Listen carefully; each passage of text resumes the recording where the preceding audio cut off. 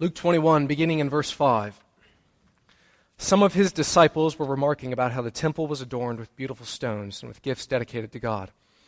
But Jesus said, "As for what you see here, the time will come when not one stone will be left on another. Every one of them will be thrown down." "Teacher," they asked, "when will these things happen? And what will be the sign that they are about to take place?" He replied, "Watch out that you are not deceived. For many will come in my name, claiming, 'I am he,' and the time is near. Do not follow them. When you hear of wars and uprisings, do not be frightened. These things must happen first, but the end will not come right away." Then he said to them, "Nation will rise against nation, and kingdom against kingdom. There will be great earthquakes, famines, and pestilences in various places, and fearful events and great signs from heaven. But before all this, they will seize you and persecute you. They will hand you over to synagogues and put you in prison, and you will be brought before kings and governors, and all on account of my name. And so you will bear testimony to me. But make up your mind now not to worry beforehand about how you will defend yourselves. For I will give you words and wisdom that none of your adversaries will be able to resist or contradict. You will be betrayed even by parents, brothers and sisters, relatives and friends, and they will put some of you to death. Everyone will hate you because of me, but not a hair of your head will perish. Stand firm, and you will win life. When you see Jerusalem being surrounded by armies, you will know that its desolation is near. Then let those who are in Judea flee to the mountains, let those in the city get out, and let those in the country not enter the city. For this is the time of punishment and fulfillment of all that has been written. How dreadful it will be in those days for pregnant women and nursing mothers. There will be great distress in the land and wrath against this people. They will fall by the sword and will be taken as prisoners to all the nations. Jerusalem will be trampled on by the Gentiles until the times of the Gentiles are fulfilled. There will be signs in the sun, moon, and stars. On the earth, nations will be in anguish and perplexity at the roaring and tossing of the sea. People will faint from terror, apprehensive of what is coming on the world, for the heavenly bodies will be shaken. At that time they will see the Son of Man coming in a cloud with power and great glory. When these things begin to take place, stand up and lift up your heads, because your redemption is drawing near." He told them this parable. "Look at the fig tree and all the trees. When they sprout leaves, you can see for yourselves and know that summer is near. Even so, when you see these things happening, you know that the kingdom of God is near. Truly I tell you, this generation will certainly not pass away until all these things have happened. Heaven and earth will pass away, but my words will never pass away. Be careful, or your hearts will be weighed down with carousing, drunkenness, and the anxieties of life, and that day will close on you suddenly like a trap. For it will come on all those who live on the face of the whole earth. Be always on the watch, and pray that you may be able to escape all that is about to happen, that you may be able to stand before the Son of Man." Each day Jesus was teaching at the temple, and each evening he went out to spend the night on the hill called the Mount of Olives. And all the people came early in the morning to hear him at the temple. The word of God for the people of God. Thanks be unto God. You may be seated. Several years ago, I'm talking 10 plus years ago, I was visiting a family of mine, and I'm not going to specify the location of it because they might be tuning in, and I don't want to give them away. But we were visiting them, and my sister probably knows this account, but as we were there, they have a pool at their house, in-ground pool, and they also had a trampoline at their house. So we went outside intending to go to the trampoline, but it was cold because it was late winter, early springtime. And so the pool, some of y'all might know where this is going, the pool was uncovered still, and remember, it was cold and whatnot. So my cousin, whom I thought we get along quite well, we were walking along, and just out of the blue, he just pushed me in the pool, and this is freezing cold water, and it was green. And now, I'm not looking for a pity party, right? It's not a horrific moment in my life, but it wasn't a pleasurable occasion either, okay? It was just... Now, if I were to rewind time, Back to the Future type of scenario, if I could tell myself, someone will try to push you in at 2:52 p.m., be on the lookout, I would have prepared accordingly. Right? I would have known at that time, I don't know who it is, where it's going to come from, but I need to take out my phone, my wallet, and my knife. I don't know where it's going to come from, so I'm not going to have my back turned towards anybody. I'm going to always look at everyone near the pool. And I'm always going to keep a good 8 feet from the edge of the pool so I have time to stop myself. And then in a more proactive manner, I might try to work out a little more so that nobody could push me in. I'd be strong enough to resist them. Okay? Now, when it comes to the end times, as we see in the text and as we read about 1 Thessalonians 4, we sang about it in the first song today. When it comes to the end times, Jesus doesn't give us specificity in terms of when these things will happen. In contrast to my ideal scenario when I could go back to the precise minute and I could warn myself precisely of the moment it's going to happen, Jesus doesn't give us that precise timetable. We don't know that in 2032 he's going to come back. We don't know the precise timetable of it all, but as one pastor points out, in this text, Jesus is not aiming for specificity regarding a timetable. Jesus is aiming for certainty. In other words, we don't know exactly when these signs will take place and when the end will precisely come, but we know for certain that these signs will in fact happen, and that therefore, no matter how old you are, what millennium you find yourself in, what year you find yourself in, we can all prepare accordingly for the end, for that momentous occasion when all these things will come about. In other words, Jesus speaks about the end so that you and I can stand firm in the present, be prepared in the present. Now, as we read through the text, I hope you had an analytical, observational eye, because there were 3 occasions in which Jesus mentioned the words stand up or stand firm. For example, verse 19. This is a beautiful verse in the scripture. I've read the Gospels numerous times, but I've never remembered this one. But verse 19, stand firm and you will win life. In the face of persecution, opposition, resistance, stand firm and you will win life. Verse 28, we fast forward a little bit. When these things begin to take place, stand up and lift up your heads, because your redemption is drawing near. In other words, when the heavenly bodies are going to be shaken and there's going to be the signs and the sun, moon, and stars, when these things begin to take place, stand up and lift up your heads, because your redemption is drawing near. And then verse 36, the last admonition or command of Jesus here in this passage. Be always on the watch and pray that you may be able to escape all that is about to happen and that you may be able to stand before the Son of Man. Pray that you might have the strength to stand before Christ himself. So, I think if you were to summarize all of this, because last week, if you were with us, we did a little introduction in terms of how do we approach the text, how do we interpret it. But if you were to sum up this passage in one sentence, I believe you could make it this. When the world is falling apart, stand firm in Christ and you will win life. When the world is falling apart, stand firm in Christ and you will win life. That's a promise. So, to walk through the text, we're going to do, number 1, a run-through of the signs of the end. Number 2, we'll look at the reassuring hope of Christ. And then finally, we'll look at our response to the chaos. Firstly, a run-through of the signs. Before we jump into that, I need to restate what I said last week, just to help you all understand how to interpret and look at this passage, which some commentators have said this is the hardest chapter in the Gospels to unpack and to figure out. Jesus is firstly speaking to who? Is he firstly speaking to Brenda Martin? No. Is he firstly speaking to Andrew Showalter? No. He's firstly speaking to the disciples in the first century, people who asked him literal questions about their own context. So Jesus then responds, answering real people in the first century regarding the temple primarily. Because they're wondering, when is the temple going to be destroyed? And Jesus says, here are the signs that the temple is going to be destroyed.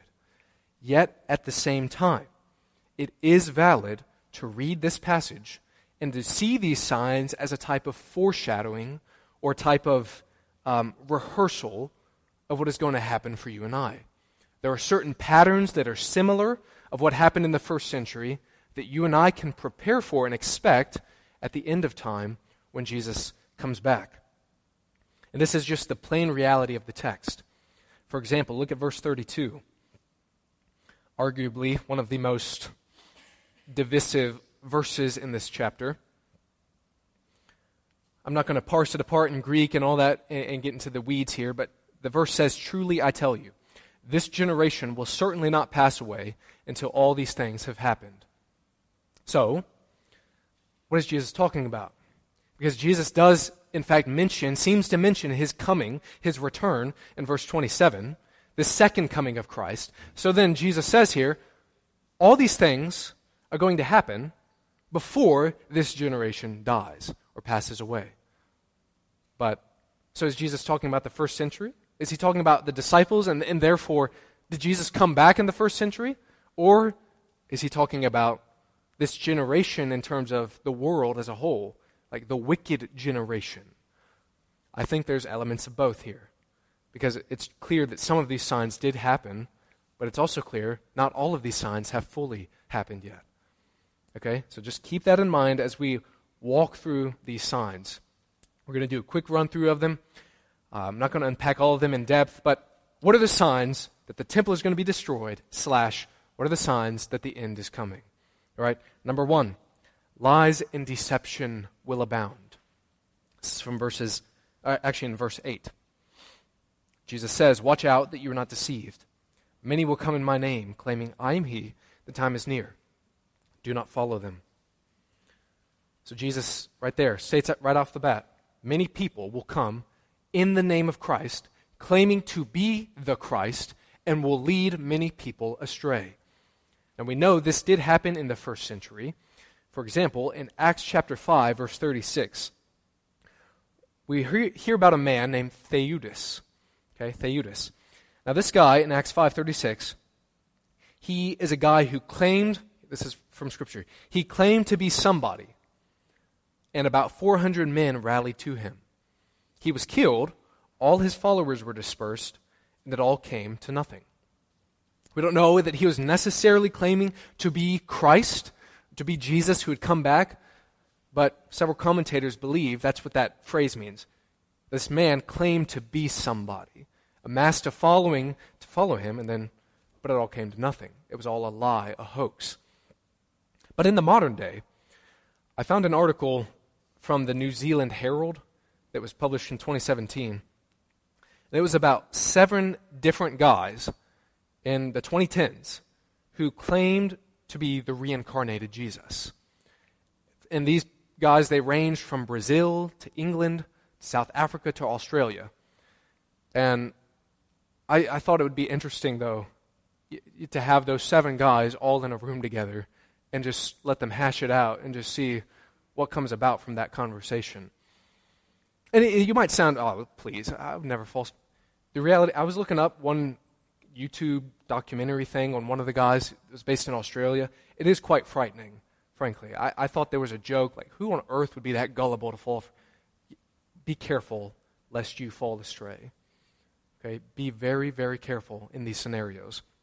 Because all of these different men, they did have many followers who bought into that lie that they were, in fact, Jesus. So for you and I, when there are lies and deception that abound in this world, stand firm in Christ, and you will win life. Stand firm in Christ, the living word, the written word, that you might not be led astray. Second sign, verses 9 to 10, the world will be at war. When you hear of wars and uprisings, do not be frightened. These things must happen first, but the end will not come right away. And he said to them, nation will rise against nation, kingdom against kingdom. As one historian noted, war is in fact one of the constants of history. And it has not diminished with civilization and democracy. Because sometimes in our modern day world we think, if people just adopt democracy, they get a little bit more moral and decent in terms of the government and the people, a little bit of morality, man, we'll get rid of all the world. Nope. As they noted, they published a book in the 1960s, that said, in the last 3,400 years of recorded history, only about 268 have seen no war. And mind you, this is only recorded history. We're not talking about local conflicts and local feuding and different things happening. Now, Scripture is clear. Psalm chapter 2, the nations rage. The nations rage. Constantly warring, constantly feuding, constantly in conflict with one another. And Jesus says, don't be afraid. don't be frightened. These things must happen first, but the end will not come right away. Because the reality is, every single government, whether it be the good old USA or whatever country it is, every government is run by broken, sinful people. And the sins that you and I experience on a local microcosmic level in our own family and our own marriages, when you multiply that influence, that scale, to the size of nations, the destruction and the chaos is much greater in a more tangible way. So church, when the world is at war with itself, stand firm in Christ and you will win life. Number 3, the third sign, physical deterioration. Verse 11, there will be great earthquakes, famines and pestilences in various places, and fearful events and great signs from heaven. Now keep in mind, remember, Jesus is speaking primarily to the disciples in the first century context. And it is fascinating to note several big things that did happen in the first century. Mount Vesuvius, it erupted, and that's when it covered the city of Pompeii in ashes. That happened in the first century. The city of Rome and the region right around Rome, arguably the hub of the modern world at that time, it experienced a massive famine in the first century. But also, you might remember the biblical city of Laodicea, or Laodicea, however you pronounce it. A big, massive earthquake hit that city, that region, and it completely destroyed it. Took out all the buildings. This all happened in the first century. And of course, you and I know that earthquakes, famines, pestilences, storms, so on and so forth, they do happen a lot in today's world.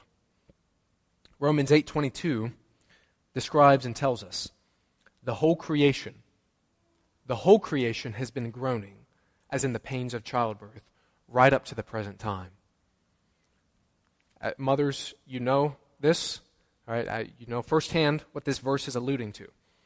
In labor, you have extreme pain, but you are longing for and looking forward to, in a sense, that joy that's right around the corner, Lord willing. Right? You're looking forward to that deliverance, that new birth that's about to happen, and similarly, this whole world is crying out in agony, in pain. It's not just you personally. It's not just you when you have a bad day and you personally want to go to heaven. This whole world is crying out for that. It's an agonizing pain because it's looking forward to the day in which the entire world will experience that new birth, that renewal, that deliverance that Jesus is going to bring about when he comes back. So the whole world is cracking under the weight of the curse. But when that happens, when the world, physical creation is falling apart, stand firm in Christ and you will win life. Okay? Number 4, persecution.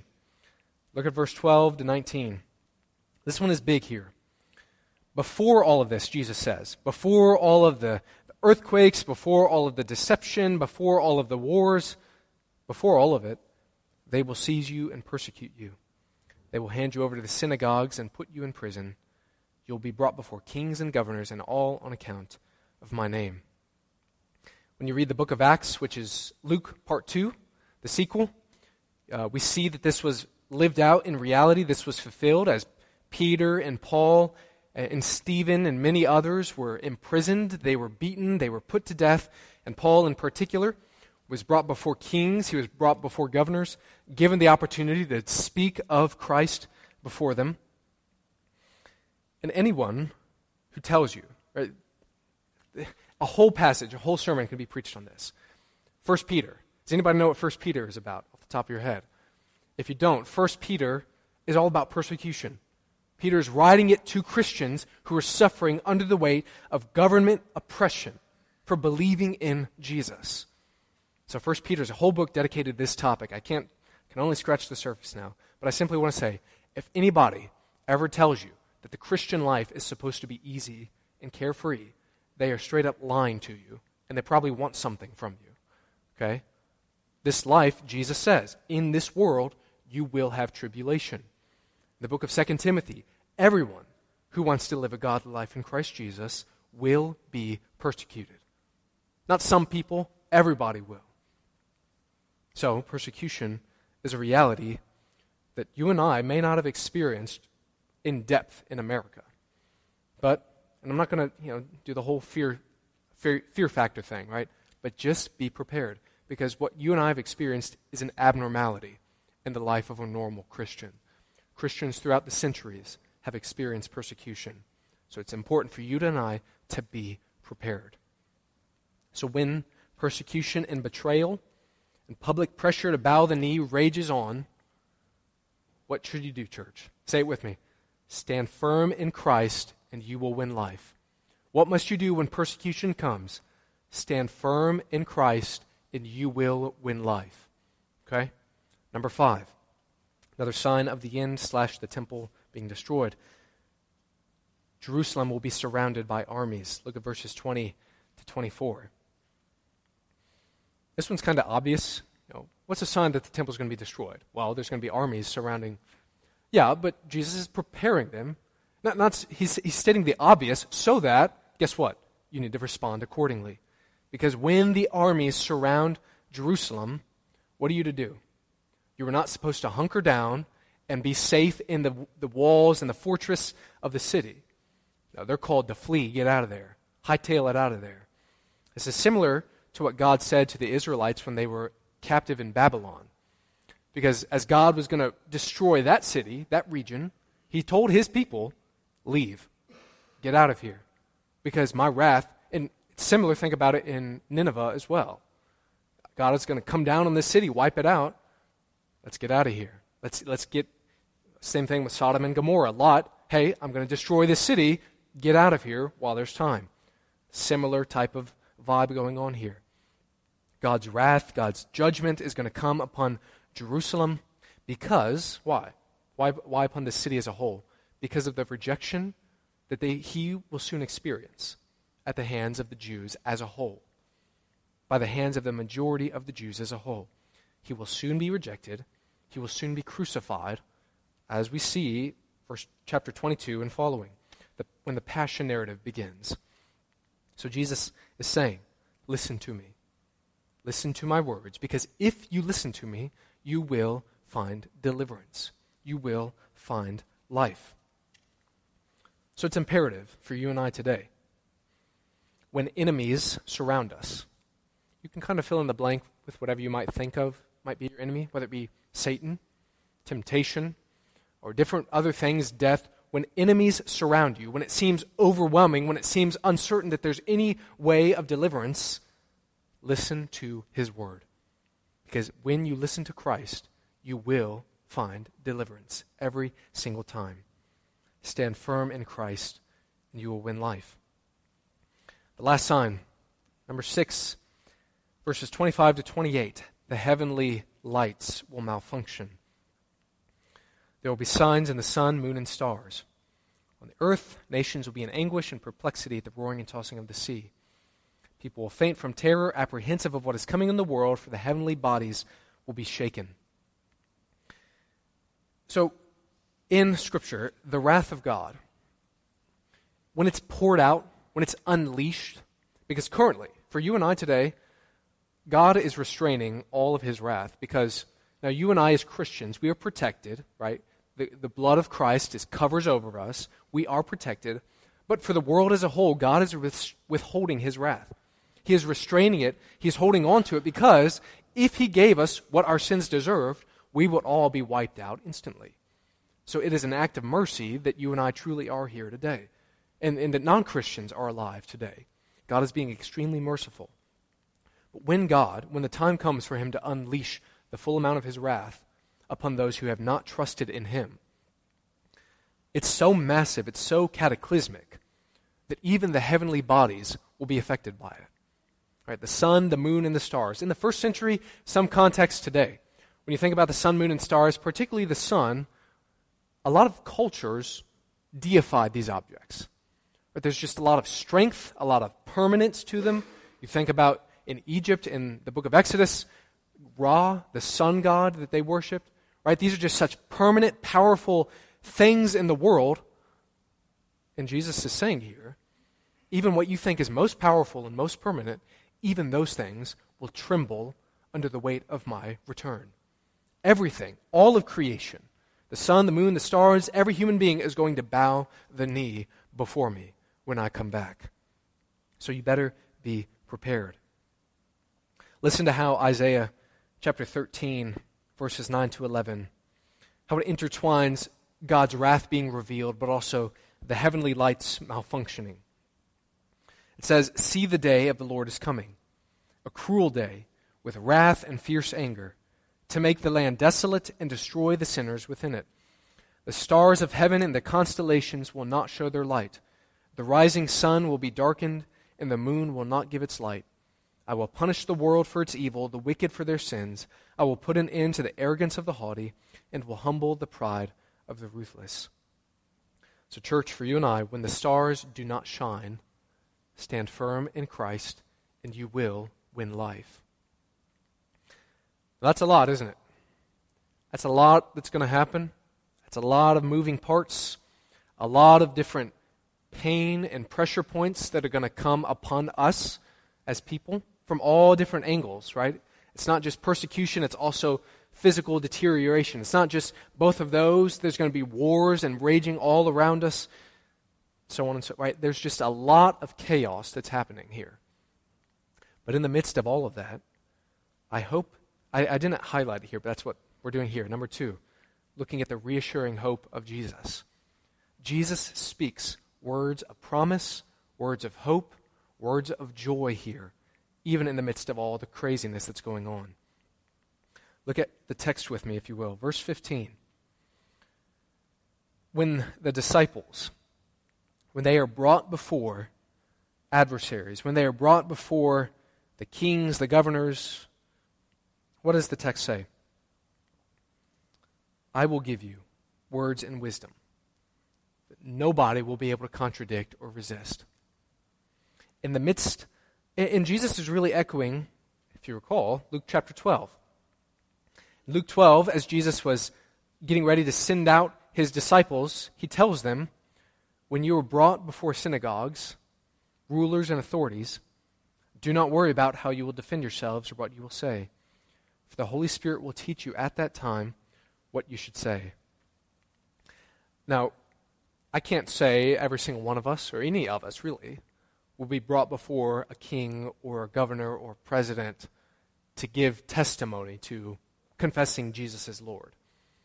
Right? So there's some context where it's not one-to-one correlation for you and I today, but the point is, when you and I are in public pressure to bow the knee, to relinquish Jesus, to forsake him, when you and I are questioned, it might not be in that kind of dramatic way. When you were at Starbucks, you were getting coffee with a friend or somebody, and they are questioning you and antagonizing you, why do you believe in God? Why do you believe in the Jesus or the Bible or Christianity? Why do you follow all of that? It's all foolish. It's nonsense. You can't trust that.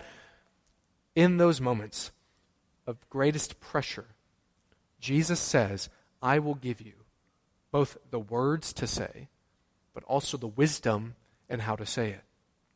And in Luke 12, Jesus talks about how it's the Holy Spirit who's going to give us the words to say, the wisdom to say it. And I don't know about you, some of you might not be public speakers, and that's okay. Everybody has different gifts. But isn't that a wonderful hope, a wonderful promise that in that pickle that you are in, God will come through, and he will give you what you need when you truly need it. That's one promise we see in the text. Verses 16 and 17, right after that, it's another kind of interesting thing. Jesus says, "You will be betrayed even by parents, brothers and sisters, relatives and friends, and they will put some of you to death. Everyone will hate you because of me." Verse 17, everyone will hate you because of me. That doesn't literally mean every single human being in the world, but it means all kinds of people, perhaps even a lot of people, will hate you because of me. But then it's interesting. Look at verse 18. "But not a hair of your head will perish." What on earth? Because Jesus just said, verse 16, your parents, brothers and sisters, relatives and friends, some of them will betray you, and some of them will put you to death. But not a head of your hair, or not a hair of your head will perish. So that is good news, especially for Mr. Chris Irwin, right? Not a hair of your head will perish. Now, you might be wondering, what does that mean? I don't get that. In the Old Testament, if you have some kind of time or a means by which you do it, if you look up in the Old Testament, that phrase comes up quite often, a hair of your head. And it just means every kind of fiber of who you are, right? Nothing, and as Jesus talked about in a previous place in the gospel, he knows every single hair of your head, right? He cares about every single part of you, not just your soul, not just your eyes. He cares about every part of you to the point of every single hair of your head he cares about. And there, not a hair of your head will perish. This is a promise. Because as Jesus said before in Luke chapter 12 as well, people, human beings, can kill and murder your physical body. They can dispose of your physical body. Right? That's a reality. But nobody can touch your soul. Nobody can touch your soul. And if you are a Christian today, if you trust Christ, if you've been born again, the reality is not a single thing in the world can touch you, can truly touch you. As I've heard one theologian describe it, death for you and I, which is daunting, it's big, it is bad, right? It's a result of the fall. But death for a Christian is merely a door or a window by which we go into eternity, by which we meet Jesus face to face. So for you and I, when it really comes down to it, when you really soak in this truth, we have nothing to be afraid of because nothing can touch us. Nothing can touch us. Not a hair of your head will perish. Verse 19. I've said it a few times, but it's also a promise right there. Stand firm in Christ. Stand firm, and you will win life. Eternal, abundant, fulfilled, meaningful, joyful, loving life. You will receive that life as you stand firm in Christ. If you stand firm in Christ. And I mentioned this earlier. I don't remember quite when, but when it comes to obeying God, have you ever wrestled through that? Why should you obey? Why should you obey the Scriptures? Somebody take a stab at that. I'm just curious. Why should you obey the Bible? Open-ended. Somebody want to... Who's bold? Who loves the Lord this morning? No, just kidding. Just kidding. Just kidding. No. Why should you obey? Think about it.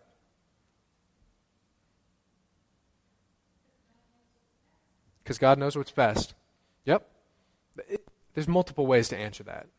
Because I love the Lord. I want to demonstrate my love for the Lord. Right? So that God knows best. Yep. There's a lot of different reasons. I think sometimes in Christian circles, when it comes to obedience or standing firm in Christ, living according to His Word, when it comes to all that, we typically find the motivation to do that by looking back.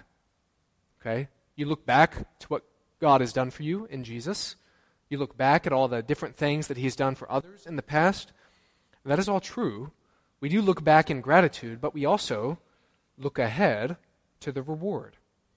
It's not a selfish, sinful thing to do, to work, to obey for the reward. You find that several times throughout Scripture. About Old Testament saints, and even in the New Testament you see that. How Christians, or God's people, followed Him, obeyed Him, because they looked ahead, looked forward to the reward that was awaiting them. So part of the motivation, the strength to obey, stand firm, be obedient, love the Lord, love people, serve people, stand firm in Christ, because you will win life one day. Look ahead to the reward and let that motivate you and move you to obedience. And then lastly, last promise I'll highlight. Verse 33. Heaven and earth will pass away, but my words will never pass away. Heaven and earth will pass away. Of course, that literally means the sky, the heavens, the earth, the physical world we live in. It will pass away. But you can read all we just read into that verse in terms of the nations' war. They rise, they fall. The creation, the physical creation breaks apart. It's crumbling apart. And our physical bodies, just frankly, all of us, our physical bodies are aging, and they will perish one day unless Jesus comes back first. The heavens and earth will pass away, but in the midst of all this change and all of this rotting away that we are experiencing because of the curse, one thing remains: God's Word. God's Word stands firm, it stands true, throughout all of time. The grass withers, the flowers fall, but the word of the Lord endures forever. A popular refrain in the Psalms and in the New Testament as well. The grass withers, the flowers fall, but the word of God endures forever. And as Rita said, God's word is good. He knows what's best for us. It's good, it's beautiful, and the key for you and I is to listen to him. Listen to him. This leads us to our last point. How then do we respond to all this chaos? Or get a little more practical. Right, Jimmy D, I know you've been saying, stand firm in Christ. Yeah, I got that. I got the world is, in flames. I got it's breaking apart. I know we're called to stand firm in Christ. What does that mean? What does that mean? What does that look like? Here's 3 things I'll highlight from the text. Hopefully, practical things that you can chew on and practice. But number 1, how do you stand firm in Christ? Number 1, be on guard. Be on guard. And by that I mean watch out. Be on guard against, be watchful against false teaching and temptation. Because there is an abundance of that today. Now, false teaching, right, there are kind of obvious ways, that, like I think of cults, Mormonism, so on and so forth, Christian Scientology, that kind of thing. There are overt false teachings, but the reality is there's so much false teaching in the culture. Just false doctrine, false truths, where if you follow this, if you believe this, this is the way to life. This is the way to joy. Whether it be drugs or alcohol or pornography, you fill in the blank. Right? Follow this, follow me, you'll find true life. But also temptation. Be on guard against it. Because in context, when you read the text here, Jesus says, this is from verse 8, watch out that you are not deceived. Right? So this is a command to them. Watch out. Be on guard that you are not deceived. And then verse 8, right after that, he says, don't follow them. And he's specifically talking about individuals who are going to come around and claim to be Jesus. And as I mentioned earlier, you might say, I would never be that gullible, and I would never fall for one of those hacks that claim to be Jesus. I would hope that's the case. I would hope none of you would ever fall for something like that.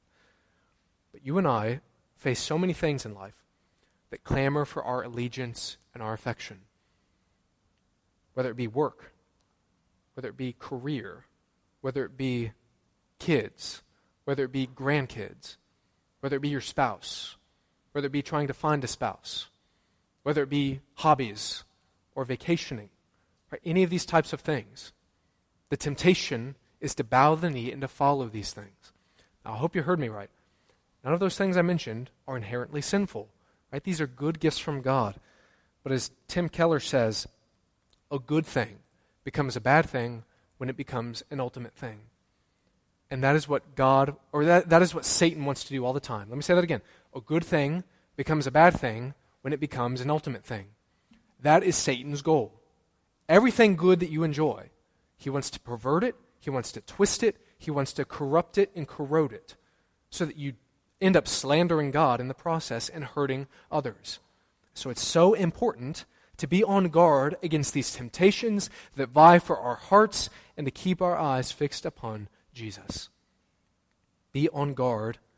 And the way, as James, the book of James talks about, the way you say no to temptation, the way you resist all of these sinful influences is by staying in God's Word. Being washed in it, being refreshed in it, and to put it practically, keep your nose in this book and keep your feet with God's people. Okay, that is how you fight. That is how you are on guard, because if you are a lone ranger, I don't need the church, I don't need to be in the church, I can figure this Christian life out on my own, that is particularly who Satan goes after. Because very rarely will you ever find somebody who is actively growing in Christ who is not involved in a local church. Is it possible? Okay, sure. Is that what God called us to? No. We need to be in community with one another, and we need to be in the Word together. So be on guard, be on the lookout. But this, number 2, stand up, look up to Christ. Okay? Stand up, look up to Christ. The Christian life, it is described as war. It's described as war. right? The sword of the Spirit, the helmet of salvation, breastplate of righteousness, right? The armor of God. You might have learned it in VBS. The Christian life is war. And when you think of war, do you think of people sleeping? When you think of an active war, do you think of people sleeping? No. Do you think of people even sitting? No. At least when I think of war, just frankly, I think of people standing, on the move, on the go, active and alert. And that is same for you and I when it comes to the Christian life. We are called to stand up, be alert, be on guard, be active, be proactive. But as Colossians 3, 1-2 tells us, keep your eyes on Christ. It says, set your minds on things above, not on earthly things. So, hear me out here. It's possible to read the Bible, but miss the point. Have you ever met somebody like that? I've talked to several people where they say, oh, I've read the Bible 5-6 times. And they're just they're either not a Christian or they still slander it, right? You can read the book and still not be transformed by it. So, what's the key to all that then? Keep your eyes on Jesus. Because so many people read this book and miss the central character, who is Jesus Christ. In one of our kids' books that we have at home, it's called the ABC Storybook Bible. And every now and again, when there's a jewel there, I cling on to it because when I think of kids' books, I usually don't think of good theology. It's kind of just all up here. Like, for example, the Noah's Ark. When you think of Noah's Ark, when it comes to a kid's book, you see a little boat that's about that big that can fit in a bathtub. It's like, what on earth? That was not at all what the boat was like. It was a huge, massive ship. But regardless, when I come across something good, I cling on to it. So, the ABC Storybook Bible. It's ABCs, right? So, for example, A is for Adam. In the beginning, God created Adam and Eve. B is for beautiful, because everything was beautiful when God first made it. C is for the curse, because Adam and Eve sinned. There was a curse that came upon the whole world. D is for deliverer, because God promised to send a deliverer. Okay, so it goes through the history of the Bible. When it comes to X, I was wondering, how are they going to pull this one off? Where's the X in the Bible? But they said lowercase e, capitalized X, right? Example, right? So Jesus is our example in life. A lot of people view him that way. Right? He's a good moral guy. We need to live and follow him, follow his teaching, his principles. I got that. But the why is where it was gold. Because yes, Jesus is our example, moral example. But yet, why is for yes. Because Jesus is the yes and amen to all of God's promises.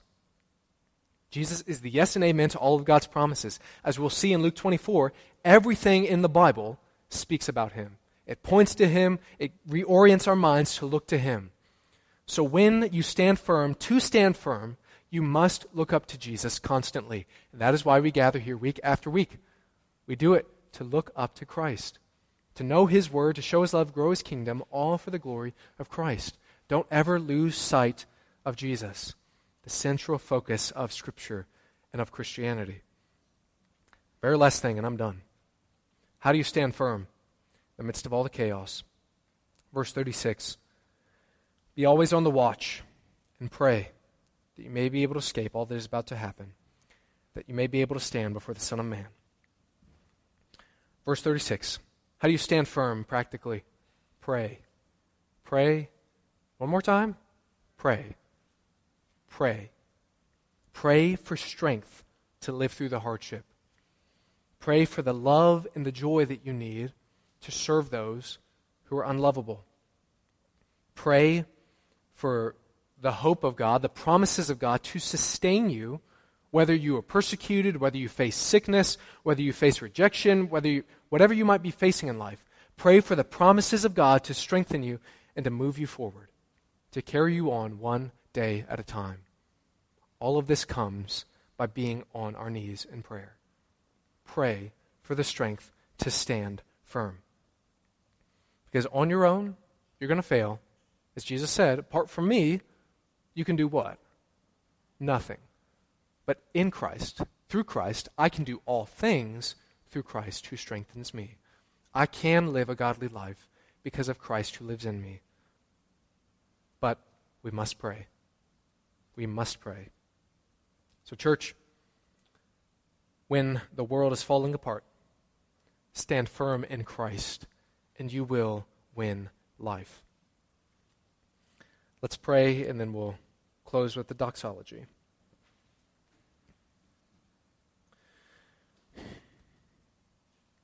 Our Father, may your kingdom come.